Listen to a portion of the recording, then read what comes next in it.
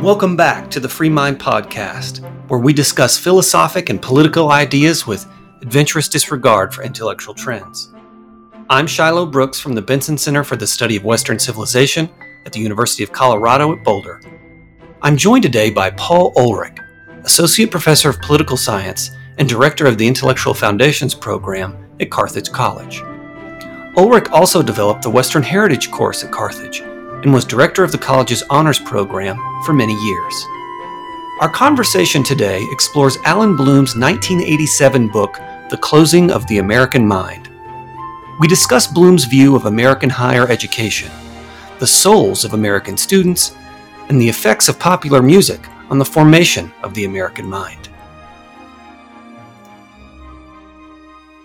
Paul Ulrich, welcome to the Free Mind Podcast. Thank you, Shiloh. Thanks for having me. I wanted to have you on because you are working on a figure that I find endlessly fascinating, and that is a great teacher and professor by the name of Allan Bloom. And I understand that you had a class with him, that you've done some writing on him. And so I want to have a conversation about him today, and that will focus mostly on his views on education. He wrote a very famous book called The Closing of the American Mind, which I'll let you tell people about. But before we get to those things, can you tell us who Bloom was both as a scholar, as a teacher, as a man, as you knew him and have come to know him through his writing? Sure, I can start with that. I did take a class with him. In fact, I took quite a few classes with him. Starting in the beginning of my second year of college, I think I took just about every class that I could with him until he died about 9 years later. At that point, I was beginning early work on my dissertation. That was at University of Chicago. So I think of him as primarily a teacher, above all, a classroom teacher. He was sort of an unbelievably inspiring presence in the classroom. And by no means was I the only one who was inspired by him. He spent the last part of his career at the University of Chicago, but he famously spent about a decade at Cornell University in most of the 60s, then was at University of Toronto, and then, of course, at Chicago. And in each of those places, he just attracted some of the best and the brightest students there were, and many of whom went on to become extremely influential teachers and scholars themselves. So when I think of Bloom, again, my first thought is of him as this powerful, overwhelmingly inspiring, penetrating presence in the classroom. And his record, his record of professional record really is a testament to that, right? That just the sheer number of professors in political philosophy who were his students directly. Some of your professors. Yeah, many. Right? Yeah, right, exactly. Many. Even other professors at University of Chicago when I was there were his students from Cornell days. So I think of him that way. Primarily, as a scholar, he had kind of an interesting career. By no means am I an expert on everything that he wrote, but he was not, I think it's fair to say, the most prolific scholar. He didn't have stacks and stacks of publications. For a long time, he was most famous for his translation of Plato's Republic, which had an extended commentary at the end, or sort of just, he might call it interpretation, explanation of the book that ran almost to the small book in itself. So for a long time, he was really known for that, and then for a translation of a book by Jean-Jacques Rousseau, Emile, or On Education, which maybe was a foreshadowing of things to come, right? The Closing of the American Mind, that his interest in education was already shown there, actually really in the Republic too.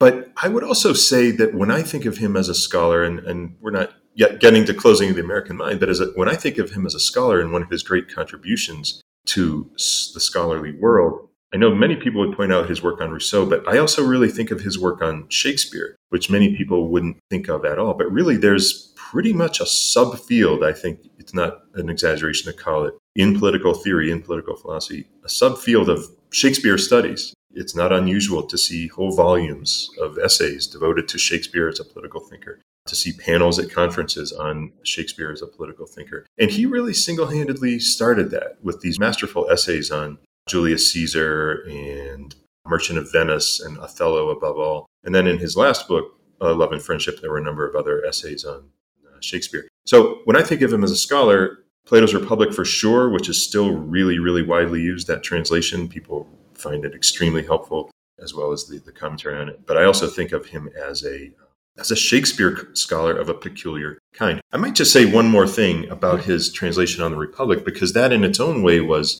groundbreaking, because it was an attempt to be a literal translation. And that really started something which now is very much taken for granted, that you will expect to find translations, especially of Greek philosophers, that are literal. doesn't simply mean word for word. That's not exactly right. But the idea was to not interpret through the translation, but to, as closely as possible, mirror the text, show it exactly as it is, as closely as you can in English, so as to distort it as little as possible. So in other words, and that's not just a quirk, hey, why not have a new kind of translation? It really went hand in hand with a kind of respect for the art of writing that the philosophers practiced. And so the translation itself too, it wasn't, again, not just a translation, but it came sort of loaded with a thought behind it, that there you can really read with tremendous care, read each of these authors with tremendous care, and that the translation will not really be enough, but it will get you pretty far, right, if you do the translation in the right way. So I think of him, again, above all, as an incredible teacher in the classroom, just extremely inspiring. And again, it wasn't just me, but as you know, many, many great, unbelievably influential teachers of genius, really, I don't think that's an exaggeration to say, were first inspired by him. Yeah. And continue to be. I know I take him as a model for myself. And for people who are interested in hearing Bloom, seeing him, you can get on YouTube and you can search Allan Bloom and you can see him giving interviews or lecturing on, various topics. So he's still out there for you to find. I want to talk in particular about what was his most famous book, Closing of the American Mind, in particular because, higher education is again under siege. Maybe it's always been under siege. Maybe it's certainly been under siege since the 80s, but this is in the headlines today, more than I can recall it being in the headlines, say, the past 10 years or so. What are our colleges good for? What exactly are they teaching there? What's happening to the students? Who exactly are the students? These sorts of questions. And Bloom, given that he was a teacher of great capacity and of great sensitivity, was plugged into some of these questions, very early on. And so, and in a way gave rise to some of this, but as you'll sort of point out, some of this existed before he came along. So can you tell us just briefly, what is the Closing of the American Mind? What's the purpose and the intention of the book? What message does it try to communicate, and by way of addressing what themes? So just kind of a summary of the book. I know that's hard to do. As I went through it for the first time just a couple of years ago, first of all, I went through it and it's about 350 or so, very long, very dense pages. So a summary, thank you. We have about 50 more minutes. I can summarize it in 50 minutes. So it's an extremely long and difficult book that covers, holy smokes, the history of philosophy on the one hand, a sort of overview of the character of students today. On the other hand, it really is a remarkable book in that I think it's very hard to summarize because Bloom, in a way, is able to, in fact, summarize the whole history of philosophy. So thinking enormously broadly, in a way, literally from Socrates to Heidegger. In fact, one of the sections is called From Socrates' Apology to Heidegger's Rectorate. But at the same time, these fine-grained observations of individual students who are in his classroom or that he just knows. So it's a really remarkable mix that kind of showed maybe his mix of talents, right? His incredible ability to boil down and synthesize and piece together all kinds of different elements of Western philosophy. And at the same time, to really watch students with great care. And I think so as to see them as clearly as possible without preconceptions about what he was going to find. And so I think it was a mix of things in this book. On the one hand, he was watching students really closely. To put it bluntly, was kind of distressed by what he saw. And then on the other hand, he saw what could be offered to these students, given his knowledge of the history of philosophy. What could be offered to them? What is there, in fact, on offer for them? And so in a way, what are they missing? So in a way, here's what the university at its best can offer, because the history of philosophy is so rich and fascinating, especially as he presents it. And so what's going on with students? Why are they, I wouldn't say exactly resistant to it, but why are they sort of blasé about it? Why are they not intrigued by it, excited by it? Maybe that would be a way to sum up this really, really long and dense book, is to say that he's showing you both of these things, what you could get from the study of philosophy if you apply your mind to it, and then what seems to be going on with students such that they don't seem to be pulled into it. Right. I think in a way, that may be the way to sum up the book. Is it true that The Closing of the American Mind wasn't the original title? I believe that the working title really was Souls Without Longing. Yeah, that's what I thought. Yeah. Souls Without Longing. In fact, I think in French, I'm not going to try to give you the French title with a French accent, but I believe it is translated The Disarmed Soul. Okay. The French translation. And he worked, I think, pretty closely with the French editor. Mm-hmm. Yeah. Well, I've read some of the work that you're doing on Bloom, and I'm interested in, and maybe these two things are connected. What exactly does it mean that the American mind is closed? What would it mean for that mind to be open? And I suspect this is tied to something like Souls Without Longing, that this title would have been as apt as Closing of the American Mind. But why does Bloom think that democracy has, in a way, failed to foster the openness of mind required to take in these great works? What does that openness look like? Yeah, that's a really tough question because the book sort of starts with a paradox, because the title of the book, of course, is The Closing of the American Mind.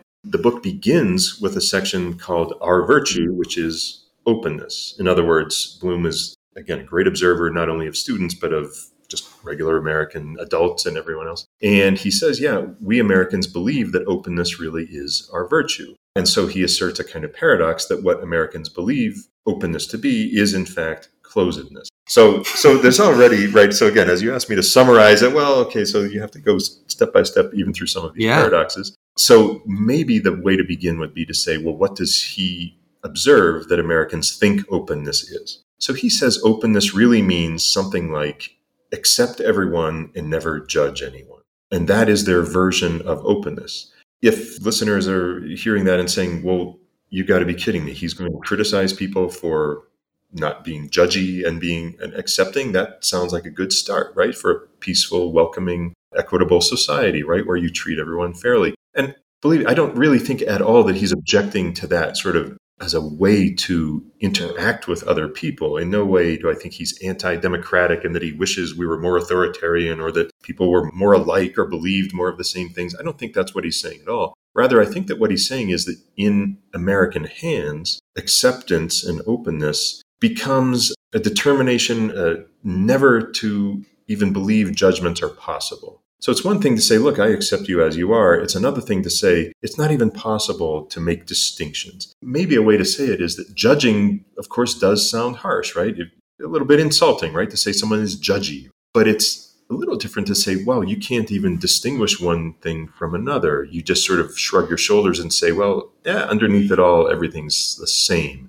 I think that's the way to think of what he means by our notion of openness, that we are so determined to accept everything that we don't even bother to look for what actual real differences could be and in fact are.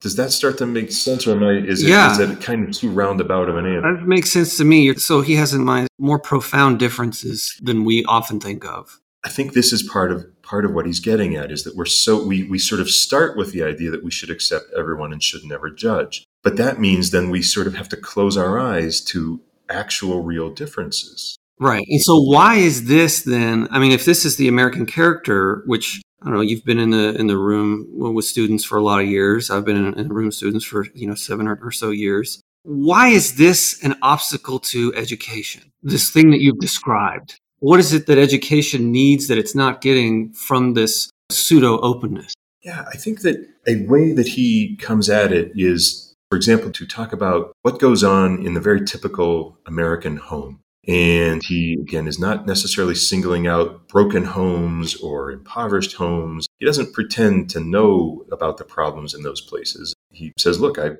been teaching at these top-tier universities. These are the people I know about, and I'm going to write about the people I know about. He says, people in other places have other problems for sure. I'm just not familiar with them, so I'm not including them, not because I'm excluding them out of principle, but because that's not who I know. So what is the problem with the students in those schools? It is that they come to a great book, let's say Plato's Republic, and they say, why would I even bother with this?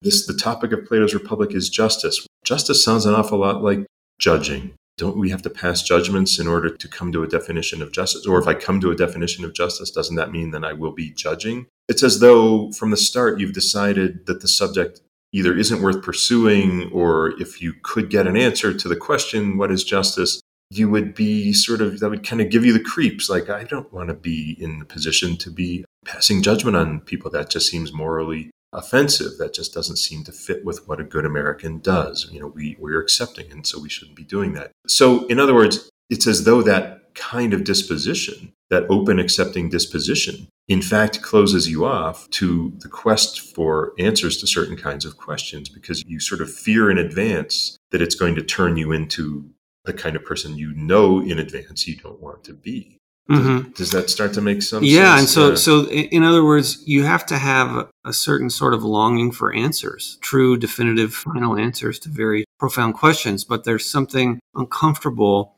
for American students in not just, well, is it in the search itself, or is it in the thought that they might possess an answer and then have to tell other people that they're wrong? What is it about them that doesn't want why push away the answer or the search even? Yeah, I do think that he is saying this is a feature of democracy as we live it in a certain way, because we think every voice should be heard. And believe me, I don't think he's saying some voices should not be heard. That's not right. But we have that belief, and that belief comes with consequences. So again, it's not, I'm sure we'll get to this question eventually, it's not as though he thinks, oh, there's something better that we could have rather than the democracy that we all take for granted, and that he himself says, look, I bless this society. It allows me to do what I do. He's not looking to change it, but that doesn't mean it doesn't come with sort of harsh consequences. And so we start with that we believe that because everyone is equal, everyone's voice is equally valuable.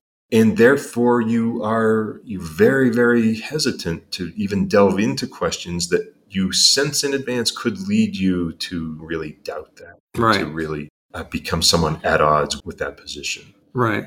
With respect to this position and sort of this general sentiment that's in the air in America, well, let me ask you this. What year was Closing written? I want to say it was published in 1987, as I recall. Yeah. Okay. It took a few years to write. So it's interesting to ask, I mean, given all that you've said, to ask the question, I wanted to ask you, what about students disappoints Bloom? You've kind of said some of that insofar as they lack a certain sort of openness that would be required for a genuine search for answers to very profound and deep human questions. What else about students, is there anything else that you can think of that disappoints Bloom, or that the kind of equipment that he thinks need to learn but don't have? And the reason I asked you about when Closing was written is because I'm curious whether, in your view and in my view, both of us as teachers today would say our students still smack of some of these things, or whether this has changed now in the 2020s. But in general, what disappointed him? There's this general sort of closedness. Are there other features of the young soul or the young mind as it's shaped by American democracy that he thought? He has sort of idiosyncratic, let's call it evidence, right, that supports his thesis. So there's a famous section which I teach my students that actually start many of my first semester freshmen with this little passage on books, in which he says, I ask my students, what books count for you? And it seems like he tries to pose the question to younger students, so not the students who've already been at the university for a few years, but the younger students. In other words, have you grown up with something that really matters to you? And I think that it's easy to hear that question and think, oh, well, he just wants to know, are students cultured, or are they well-read in some vague way? But what he really means is there some powerful presentation of a set of ideas, or a powerful presentation of a character that really sort of lives in your soul, and that maybe you compare yourself to that hero, or maybe you wrestle with the same kinds of questions. Let's say that someone might read in Crime and Punishment, right? Dostoevsky, that you really wrestle with this. If I can get away with it, does it matter, right? Whether it's right or wrong. Is there such a thing as right or wrong? Or is it just a question of what can I get away with? That kind of thing. He looks at students and asks them, do you have a book that matters to you? And finds they almost never can say, yes, there is something. And so he's saying, again, not, oh, well, you're insufficiently cultured, or you're not educated in a conventional way, but that you're not already alive to consequential questions, something like that. So the question about books really is that, do you have the furniture inside in your mind, in your soul, that makes you such that you look at the world and see, again, moral decisions have consequences, or whether there is morality or not is consequential. Right. Yeah, that makes sense to me. I'd be eager to hear what your students say when you say, is there a book that matters to you? Because I had a similar experience. I just read with a reading group the book Fahrenheit 451. Sure. And at the end of the book, this is not too much of a spoiler, they're burning all the books. This is the premise. And so people who love books have to memorize them. And so the character gets out to this place where there are people who are sort of book sympathizers. And they ask him, what book are you? And he's like, what do you mean? What book are you? And he's, well, Joe over there is, the Gospel of Matthew, and Sally over here is, Plato's Republic. that means they've memorized those books. And so whenever they can get to a place where they can write them down, they'll write them down to preserve them. And so I ask my students, what book are you? And I get often young adult literature, something of this nature. And so I'm curious, given Bloom's, how he fostered a love of books in so many of the teachers who you mentioned, and in yourself, and in my teachers, and these kinds of things. What do your students say to that, and how do you respond to them? I do actually ask them that, right, as they read this. It's a pretty interesting range. It's sometimes, not too surprisingly, Harry Potter, things I get that like that, right? And I actually make use of that. I say, look, so you read that in order to learn spells? Why did you read it? And they'll sort of, well, no. So why did you read it? Well, it's fun. Okay, it's fun, but also, doesn't it really make you think in some ways? In other words, there are even books like that. Students will admit, sure, of course, I read it because in a certain way it opened up a world to me. Right. It might be a fantasy world, but not simply a fantasy world. In other words, with many books like that, students will admit that they read it and they did not find it useful in any meaningful way, any practical, applicable way, right? But they just loved having their mind expanded.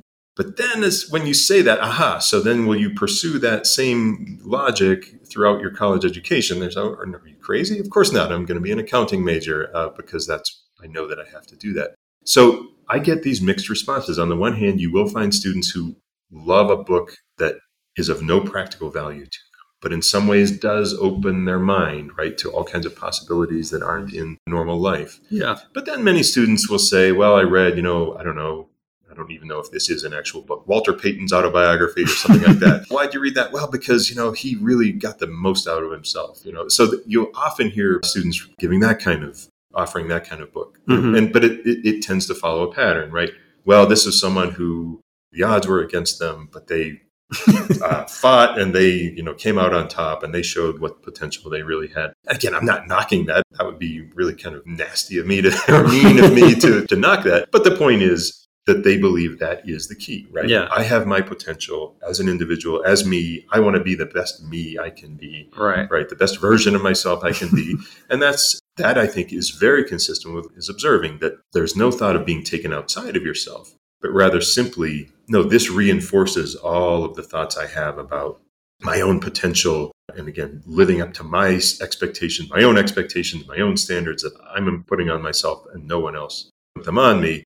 And again, we may ask, well, what the heck is wrong with that? That sounds like exactly what we want students to do, and that's very American. And I don't think Bloom is really knocking it either in a way, but in another way, he's saying, yes, but if that's all that matters to you, you're never pulled outside of yourself. Yeah. That you really just believe, I am me, no one should judge me, I'm going to just live up to my potential in the way that I define that potential, in the way that pleases me, and there is never any need for me to look left to right, up, down. I just will look within and see who am I and what can I become. Right.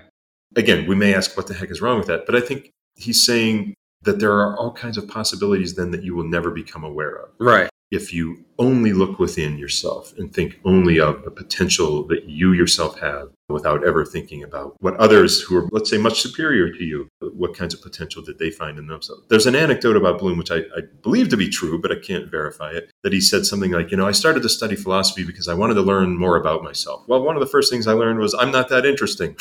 And I think in a funny way, he really meant that. And he was such an interesting person. It's a remarkable thing to have said. But I think he really did mean it, that is really what it means in a certain way to have a decisive educational experience, to read a book and say, wow, there is a whole world of possibility that I never knew of, and that I need to sort of overcome my concern for my individual self. Right. In a certain ways, even to see how, again, to judge myself really, I think is a way he might say it. To judge myself as sort of too closed, too small-minded, too petty, too concerned with my own abilities, and not open to the possibility of all kinds of other things I had never thought of, I never knew existed. Right. The benefits that could come from a student thinking they're not that interesting, I just can't even, it would bloom 1,000 flowers, because today I think students are told, perhaps by their by their teachers or their parents, that they are the most interesting people in the world. And pedagogically, that seems like a great sickness. I want to return to one of what I think is the sort of the most important themes of the Closing of the American Mind, and talk about Bloom's understanding of it. You've already touched on this in a way with the discussion we had about openness and closedness and students not wanting to judge. But this comes out in a kind of theoretical way, the term relativism. And you see Bloom using this term, and you hear it some today, although I think it's fallen by the wayside a bit. And Bloom thought, for reasons you've already touched on some, relativism was paralyzing pedagogically. And I'm curious if you could elaborate on why he thought that, or if there's any more to say other than what you've said about openness and closedness. And I'm also even more deeply curious about the following, and that is, it seems to me, as somebody who's spent a good while now in higher ed, that there's still a bit of relativism, certainly, but it seems to me more and more now that students, faculty, and administration, especially when it comes to morals, they know what's true. They'll tell you what's true. And it's, a certain sort of politics or moral view that's popular in the university that everyone should adhere to, a certain kind of orthodoxy. And so while there's this sort of pervasive relativism, there's at the same time, and you see this in commentary in the news coming from people on the right and these sorts of things, there's also an orthodoxy, and no one should depart from what's true at the university. And that's the dang problem with it. And so it's this peculiar combination. So I'm curious whether in Bloom's time was this orthodoxy, or at least was it there? Was it lamented? Is the relativism still here? Is the orthodoxy and the relativism, are they related somehow? Can we make sense of this phenomenon through Bloom? I think that there are ways in which it's very much the same as it was then. I think that the orthodoxy or the sort of certainty really continues to be that we shouldn't be judging people. I think maybe the terms change a little bit every few years, and maybe the new groups that we're aware of change every few, or maybe new groups are added every few years of new people we shouldn't be judging and things like that. But I think the sentiment is the same. And although it's true that you hear those criticisms, I think mostly coming from conservatives, but I really think that he isn't saying this is a problem caused by the left in America. I think he was in a certain way painted as a conservative, but I think on examination, on reading the book, it's not really clear to me why that is so. I think there's a lot in the book, in fact, that I would say probably a lot of conservatives might not like too much. But what is the orthodoxy? I think the orthodoxy continues to be that, right? That everyone must be accepted. And again, it's not as though he thinks, no, some people should not be accepted. I don't think politically that's his position at all. I really do think that he's saying, to some extent reiterating, that he really is saying, you come convinced of that truth, right? That you should not judge. It's as though you believe something about very character of your own mind, that you believe that is a misuse of my intellect to make a judgment.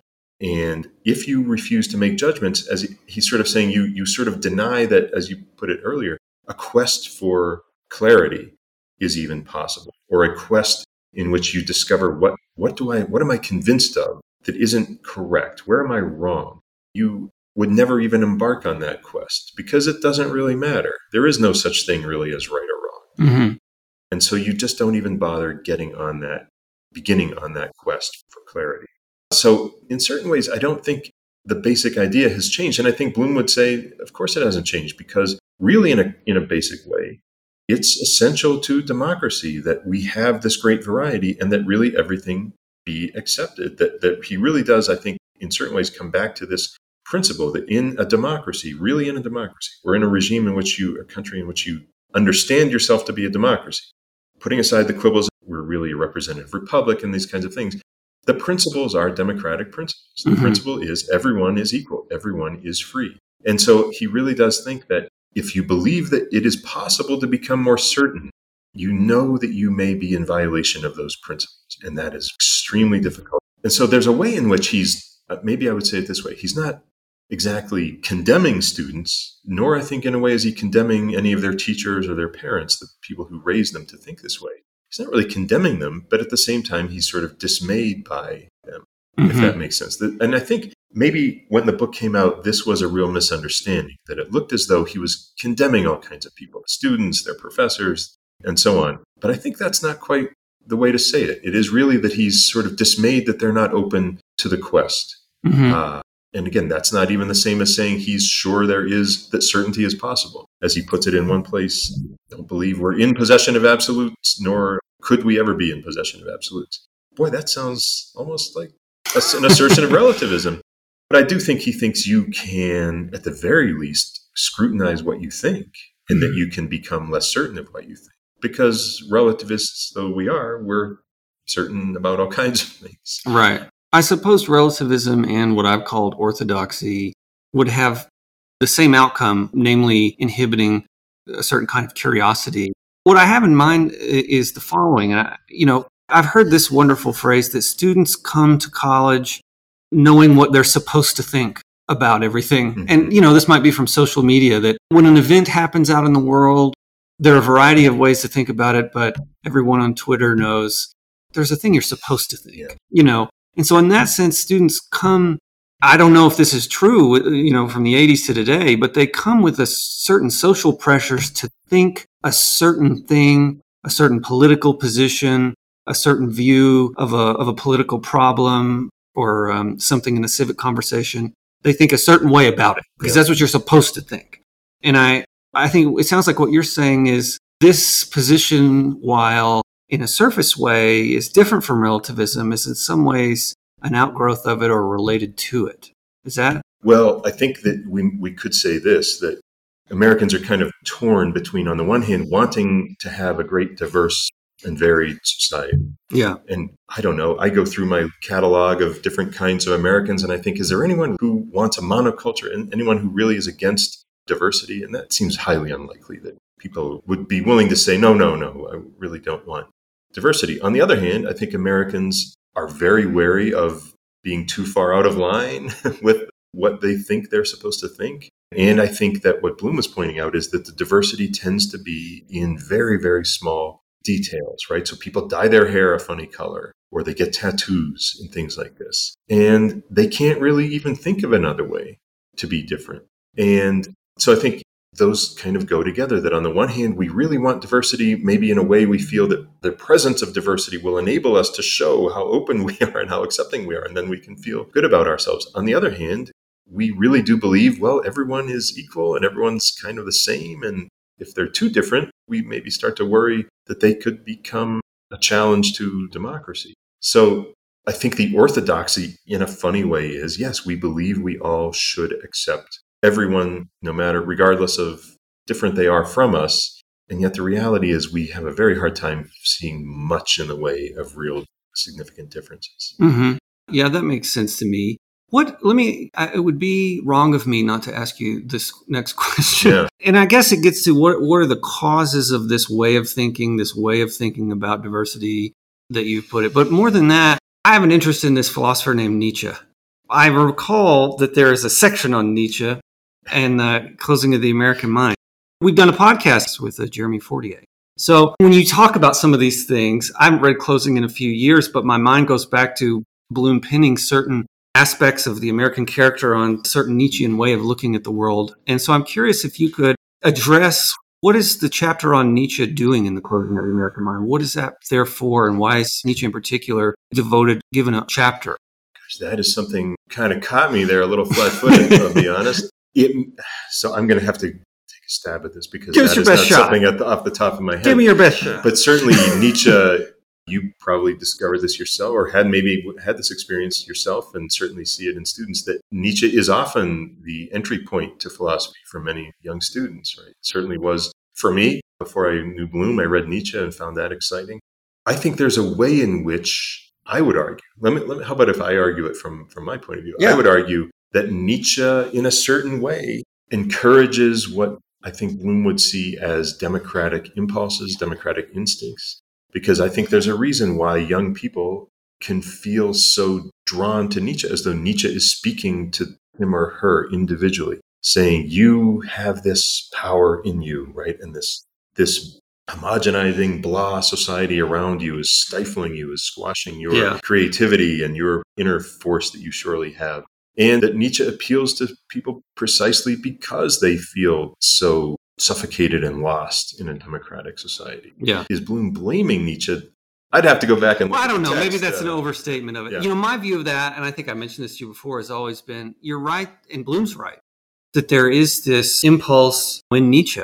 I always thought, well, Nietzsche had a favorite American author, and that's Ralph Waldo Emerson. And Nietzsche carried Emerson everywhere he went, and it was among the most marked up copies of any book that he had was his Emerson. And there are letters home to his sister that say, I've lost my Emerson. Can you send me Emerson in German translation? It occurs to me that rather than Nietzsche sympathizing, Nietzsche bringing it to America, in a way, America brought it to Nietzsche. I don't want to get into this, and I want to talk more about Bloom, but I just encourage listeners to think about Emerson, the great American writer's role in Nietzsche, and some of the things that Bloom says are in Nietzsche that ring true in the American heart.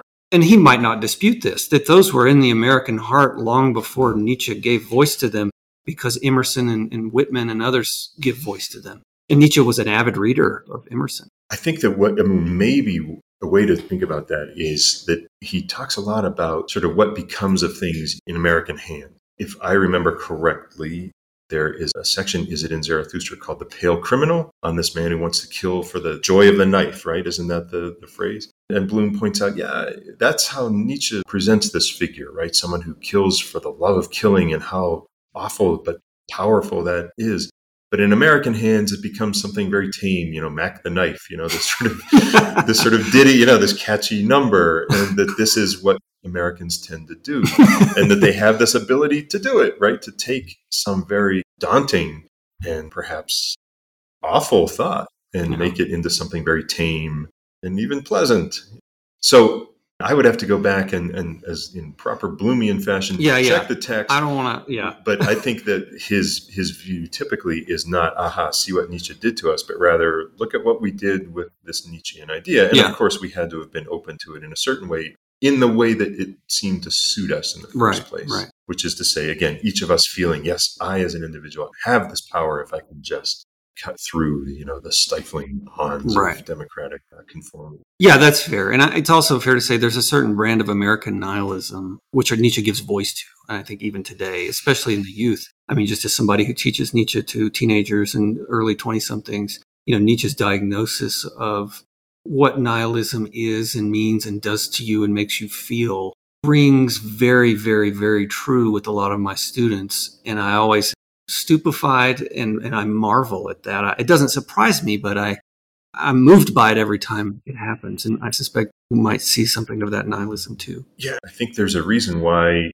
he may focus on Nietzsche a bit, and he did teach Nietzsche sometimes. And that is because I think the right student could see, okay, there's a kind of way in which I feel like Nietzsche is speaking to me. Yeah. But let's see, what is he really saying? Yeah. Is this something benign? Is this about you and your creativity? Or is it something much more consequential than that? If this is really the case, right, that really it's the powerful individual who should be completely free to express his or her power, well, does that really fit with democracy, right? Yeah. In a certain way, it feels like it does. But maybe if we read Nietzsche very carefully, or maybe you don't even have to read that carefully, you just have to not miss what he's saying. Maybe that's exactly the kind of thing Bloom is saying. There's something very anti-democratic in that, that looks just sort of benignly a little at odds with democracy or something like that at first, but really it's profoundly anti-democratic. And that maybe that's the kind of thing he actually thinks an open mind would at least consider. Right. That this great thinker could really be anti-democratic. Right. Yeah, this makes sense to me. And I'm going to go back with you. Maybe we can do it together and look at the Nietzsche sections of Closing. I want to ask you about another section of the book. And that is, and it's one that when I'm in conversation with friends, when we talk about Closing, we always wind our way back to. And, Closing is a book you got to read every 3 or 4 years. I'm about due. I think it's been 3 or 4 years. But the section on popular music. Bloom is critical of popular music. I'll never forget the line, Mick Jagger tarting it up on stage. He seems to not like the Stones. We can say that much. But he's critical of rock and roll, although you have said to me, before that he has a certain appreciation of students interested in rock and roll. So I'm curious, why does Bloom think that popular music inhibits the imagination and also makes it difficult to have a real, true relationship with the great artifacts of liberal education? it is true that he says when rock, I think as he puts it, when it first came on the scene, right, and some of the better students that he knew really were attracted to it because it really was this medium through which you could express rebellion, and that the great rock and roll figures did represent a kind of rebellion of some kind. And oddly enough, he admired that, right, that these students weren't just simply doing as they were told and meeting their parents' expectations, but really were looking for something that looked to them to be really different from what the mainstream society was offering. By the time he was writing Closing, and by the way, I should just for the record point out, he's observing these students, and the students are really my generation, right? Yeah. In fact, in the book, there's an anecdote or two that I remember. Or, I mean, I was there, in other words, in the classroom when it happened. So it may sound to some people as though, yes, this is bashing students today, but really it was bashing me. That's right. And my generation. So, but what is it about popular music? I think it's partly that he's sort of saying it just takes over, and that young people just spend endless hours listening to it, so that there's no room even for reading a book. It's not, I think, as though he's denying the artistry or the creativity or things like that. I really do think that he's saying it appeals to a pretty narrow range of emotions, a pretty narrow range of aspirations. Yeah. And that it really does appeal. It really is designed to appeal to basically to adolescents. And that seems odd. But personally, I think he's probably basically right. And I say that as someone who I think knows an awful lot of rock music. And that didn't happen by accident. That happened because I enjoyed it enormously myself and spent those countless hours listening to it. Mm-hmm. But on reflection, after decades, looking back after some decades, I think that's probably basically right. That it appeals to a sort of within a very narrow band of possibilities within the imagination. Yeah, I don't dispute that. But would you say that that narrowness fits with the narrowness of the young soul, such that rather than saying that it appeals to a sort of narrow band of the imagination, you can say, well, in a certain sense, in a young person, that band is fairly narrow anyway, and the music can appeal. How do I put this? The music can serve as a starting point for reflection on erotic matters. I mean, not every song, but there are certain songwriters of rock music who do, I think, probably express profound longings that could lead to something higher. I also think of the folk tradition, telling the people their own story of this, the kind of the suffering of human life, political themes from the Depression or something of this nature. That in other words, I sometimes think that Bloom is largely right. I mean, popular music is, a lot of junk, especially today, but that there are occasional high points of rock and roll where there is a genuine artist. I mean, again, you can only do so much with 3 minutes and 3 chords and the truth. That only gets you so far. But I wonder whether he doesn't shortchange at least music just a touch, that there is some way for it to act as a gateway, not 99% of it, but there are a handful of genuine artists who might, I don't know. Yeah, I think it's quite possible. In fact, it is possible that he overstates, even in a way, the power of it, right? Because among the students, I was one of those students who, again, listened to it endlessly. And yet I was also very interested in Bloom and interested in what he was teaching, and became a professor myself and worked on those same books. So it's quite possible that he overstates its power. And it's also quite possible that the more you listen to it, the more you actually do appreciate, again, the variety of creativity, variety of originality, variety of artistry. It seems to me quite possible that rock music can get to other things. I'm not trying to force that out of you. I just, I want listeners to think about that, whether there's any profound artists among. But there's no question he right. But he is just bashed mercilessly for that that section, and it probably does include some of the most over the top sentences. That's why I had my Mick Jagger. Of course. I don't think Mick Jagger is one of these genuine artists who I'm telling you all about, by the way. I'm not going to name them here, but I would lump him in with, not the most profound thinkers. But I suspect there are some. Anyway, I've got 2 more questions for you, and our time draws short. Yeah. So I want to ask them.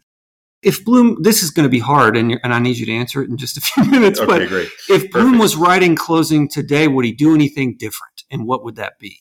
And you're not Allan Bloom, but, I'm just curious if you have a sense for that. It's a good question.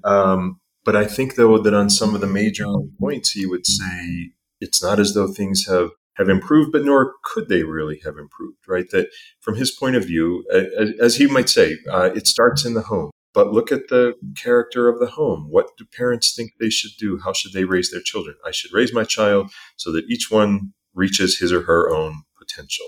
Who's going to blame any parent who believes that and who tries their best that their child reach that outcome? They become the best version of themselves. It sounds crazy to even criticize that, right? And quite frankly, I don't know how to criticize that. So I think he would say, no, in a basic way, it hasn't changed because that's where we are in a democracy. We're so thoroughly democratic, small d democratic. The parents themselves don't quite know the basis of their own authority. And so they don't know how to tell their own children, here's what you must do and here's why you must do it. Again, it's not as though he's criticizing the parents even for that. He's saying that's the character of the family in a democracy, that the parents themselves believe that they are, in a very basic ways, the equals of their children.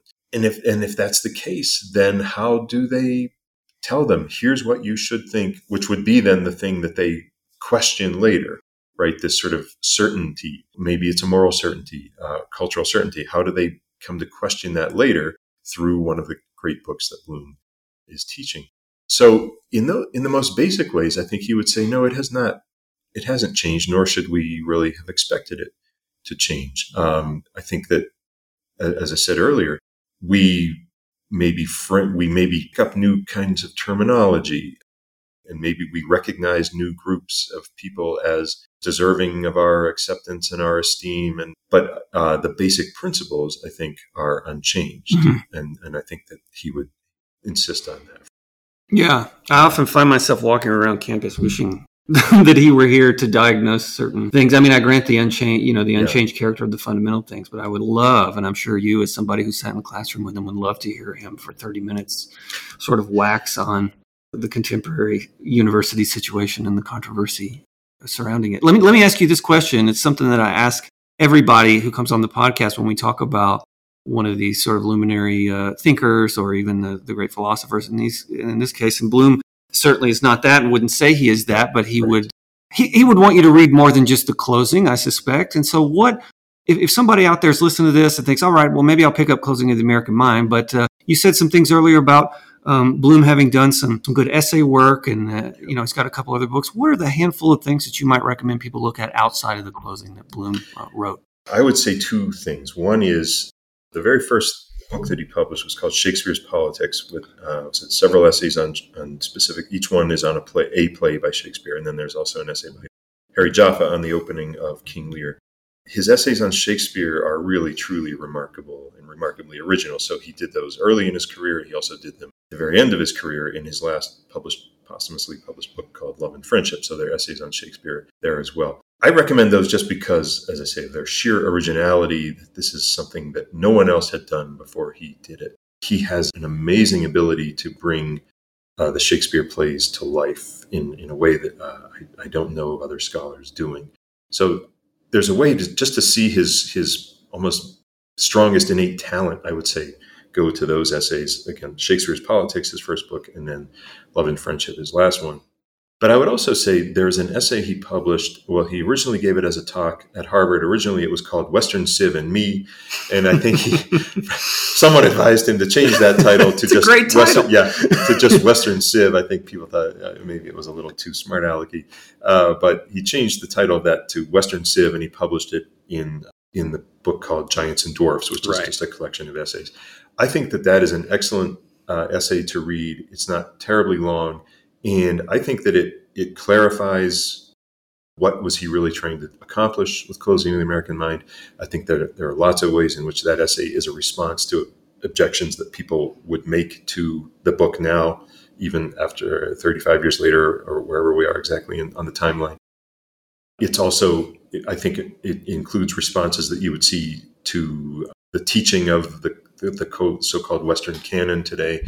I think that it's an extremely insightful and far-seeing little essay that just looks like this thing he sort of dashed off as a talk at Harvard, but really answers, or at least provides responses to his critics then, but the critics now as well. So Western Civ, a little essay in Giants and Dwarfs, definitely something to Yeah, certainly if you're interested in this podcast, you know the Benson Center for the Study of Western Civilization, I would say that this essay is a must. Paul Ulrich, I want to thank you for being on the Free Mind podcast. Thank you so much. Oh, thank you so much for having me. The Free Mind podcast is produced by the Benson Center for the Study of Western Civilization at the University of Colorado at Boulder. You can email us feedback at freemind@colorado.edu or visit us online at colorado.edu/center/Benson.